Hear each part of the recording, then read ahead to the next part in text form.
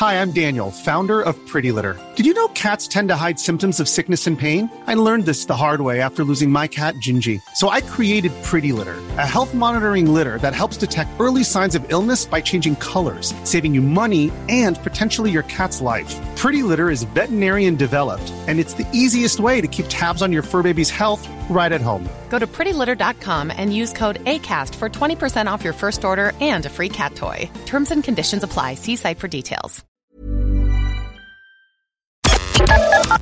The Opinion Line on Cork's 96 FM. Now, yesterday, Dr. Peter Boylan, former master of the hospital, was on this programme expressing his concerns with the deal. Previous day, it was Social Democrats TD Holly Cairns, but Dr. Boylan made a couple of points with regard to the deal to hand, about which he was quite concerned. One being, he said that the state will spend €1 billion on a new hospital and then hand it over to be run by a private company. That's how he sees it. He also raised a point that, look, there's a lot of paperwork we haven't seen. That the Vatican, because of the ownership of the land, the Vatican had to approve its handing over, or its lease. The Vatican had to approve that lease. We haven't seen that paperwork. And he was wondering, well, why shouldn't we see that paperwork? And that's why one of the reasons Dr. Boylan was against this plan. We were contacted then by Deputy Colin Burke, and I know that we are hoping to speak with Dr. Rhoda Mahoney, who takes the other side of the argument. But Deputy Burke wanted to make a few points. Colin, you favour this deal, but is that up against the arguments made by Dr. Boylan? Good morning. Good morning. First of all, I think it's important that we clarify. The nuns have gone completely out of the equation here. The reason they wrote to the Vatican, because when any religious order is transferring more than 3.5 million, they have to get consent from the Vatican. So the nuns got that consent, and that's just a formal letter hereby consenting, where they were transferring the land to a new company, which is the St. Vincent's Hospital Group. So the nuns have totally divested themselves of the land. It's now in St. Vincent's Hospital Group. And then in relation to the state involvement, the state is getting, the HSE are taking a 299-year lease from the St. Vincent's Hospital Group. So, this is a big argument about, is a lease as good as ownership? And I'm, been involved in conveyancing for over 25 years. And anyone who's buying a property with a 299-year lease, that is good title to the property. And, Simon McGarr was on yesterday in the Health Committee, and he acknowledged that he was not a property law expert, yet his opinion is being widely quoted in the media and in social media. And I think it's important to quote in the actual lease itself. It sets out, and it's clause 6.1 of the lease. The landlord hereby covenants with the tenant, and the tenant in this case is the HSE or the lessee, that so long as the tenant pays the rents and observes and performs the covenants and the conditions of the lease, the tenant may hold and enjoy the premises and the rights hereby granted peacefully during the term without any unlawful interruption by the landlord or any person lawfully claiming under or in trust for the landlord. So in other words, the HSE are taking a lease, 299-year lease. They have the ownership of the property for 299 years. They have the ownership of the building. The HSE then are granting a license to the new NMH board. Okay? So in other words, it's a private company. It's a private company, but but they're only granting a license for them to provide the services. And but it's not going to be a state hospital then, Colin, is it? No, it is a state hospital because of the fact that this is a voluntary hospital. And remember now, the NMH, the National Maternity Hospital, are surrendering their property that they currently have to the state. So, in other words, they're moving in under license from the HSE. So the HSE will own the property for 299 years at a rent of €10 per annum. So that's the rent that they're paying. So now you look at the other. What about something we've heard with regard to that €10? Yes. That €10 is conditional on a certain set of terms and conditions not being breached. Should they be breached, it jumps up to 800,000. Oh yeah, but let's look at what the covenants that we're talking about there. So that when the St. Vincent's Hospital Group are demising the property, in other words, the word demise is used when you're doing leasehold title as opposed to transfer. The tenant, like under, there's 6 covenants in there. In other words, that as long as this premises is used for the provision of public healthcare facilities, that the lease is not assigned without the consent of the landlord, that there is no change in the permitted use without the consent of the landlord. In other words, the primary use of this is public healthcare, and that's basically what the covenant is about. And the rents, this thing is being floated like that the rent suddenly jumps by 800,000, but it'll only jump to 800,000 if, in the event of the HSE suddenly deciding we're going to put this into apartments or put it into a shopping centre. This is about and basically subparagraph D provides the premises is actively used throughout the premises for the purpose of public health services, save for any reasonable period of non-use due to repair, reinstatement or other bona fide reason. And obviously, you see, why do people not trust that, Deputy? Well, you see, I think, it's interesting when Simon McGarr was in yesterday in the Health Committee, he acknowledged that he wasn't a property expert. We've had Mason Hayes & Curran, who were acting for Mason Hayes & Curran, Philip Lee & Co. solicitors, who were dealing with conveyancing law and experts in this whole area, are the people who are advising the HSE and the NMH, the National Maternity Hospital. They have the expertise. They're protecting, making sure that the state's interest is protected. And the lease is a 299-year lease. Even the premises you occupy there in 96, I would imagine, is held under a lease as well. And the current National Maternity Hospital is held under a lease from the Pembroke estate. So leasehold title, and you go around Cork City, and a huge proportion, in fact, both 60 to 70% of property in Cork City is held under leasehold title. And it is complex. But here's something that came up in my conversation with Dr. Boylan, and he made the same points elsewhere. As regard to, and just bear with me for a moment on this now, as regard to the paperwork regarding the transfer where the Vatican was involved, Dr. Boylan's point is, it doesn't matter whether it's a 1-page letter or 100 pages of documents. We haven't seen that paperwork. But that's because... Hold on, Colin, we don't have eyes on that paperwork. That's a fact, is it not? Yes or no? Yes or no? Yes, we don't have eyes on it. But the state was not... We don't have eyes on that paperwork. Yes or no? We don't. Okay, good. So, next question. You're a solicitor, and like you said, you've done a lot of conveyancing. So I'm buying a piece of land, Colin, okay? And you're my solicitor. And your job, I'm sure you'd agree with me, is to make sure that all of the paperwork regarding that land, be it from the vendor, from me, from everybody else, that's all in order. And I sign nothing without you telling me, yeah, PJ, that's okay. There's a drawer full of paperwork dealing with the previous holders of the land that we've not had eyes on. Are you telling me you'd tell me sign that lease? You'd tell me walk away, Colin. Okay, You'd tell me walk away. Let me reply to that, PJ. First of all, the issue in relation to the Vatican was between the nuns, St. Vincent's sisters, who transferred the land to the St. Vincent's Hospital Group. St. Vincent's Hospital Group have good title. They are not restricted other than that it is used for medical reasons, right? We haven't seen the paperwork. But just let me explain, Peter, on this.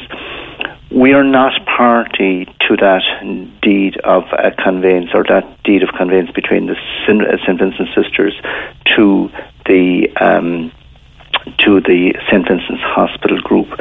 There is nothing in this lease. And remember, we're talking about 2 legal firms who are acting in this case.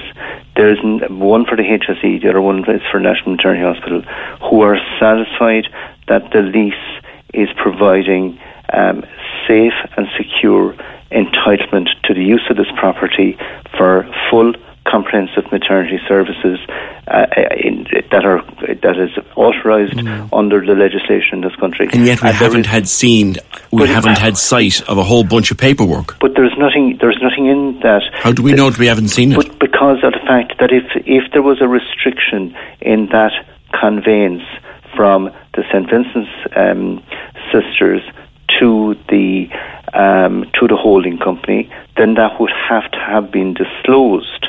There is no restriction in the lease being given to the HSE. Would you let me buy a property, if you were my solicitor, would you let me buy a property with paperwork I hadn't seen? Yes, if it was a situation that there was full disclosure to me that there is no restrictions of any description. And remember, we're getting a 299-year lease. You're taking it in trust, though. You haven't seen the paper. No, we're not taking it in trust. We're actually getting a lease which is equivalent to buying the freehold interest. And let's go down through the compulsory purchase order issue, because Stephen Dodd, Senior Counsel, has been quoted that the state, should go away and do a compulsory purchase order. And then if you go through his opinion, and I've gone through his opinion, which is 66 pages long, and in page 62 of his opinion, he clearly sets out that if we were to proceed by way of compulsory purchase order, and he puts out, and I'll quote what he says, however, significant issues, he's setting out that we'd have to go through a compulsory purchase order under the Health Act of 1947. However, he then goes on and he says, however, significant issues relate to whether the procedure under the Health Act 1947 is constitutional in affording sufficient independence in the process for confirming a compulsory purchase order. So he is the person being quoted that we should go by way of compulsory purchase order, yet his opinion is clearly setting out that the state may not succeed. And in fact, if you look at that case in relation to the IDA, where the IDA there was an effort by the state to acquire land, I think in Wicklow or Kildare, and the thing was taken to the court, and in fact the court sided in favour of the landowner. Likewise, St. Vincent's Hospital Group could easily say, we want to do further expansion of our existing services, we're not prepared to provide this land.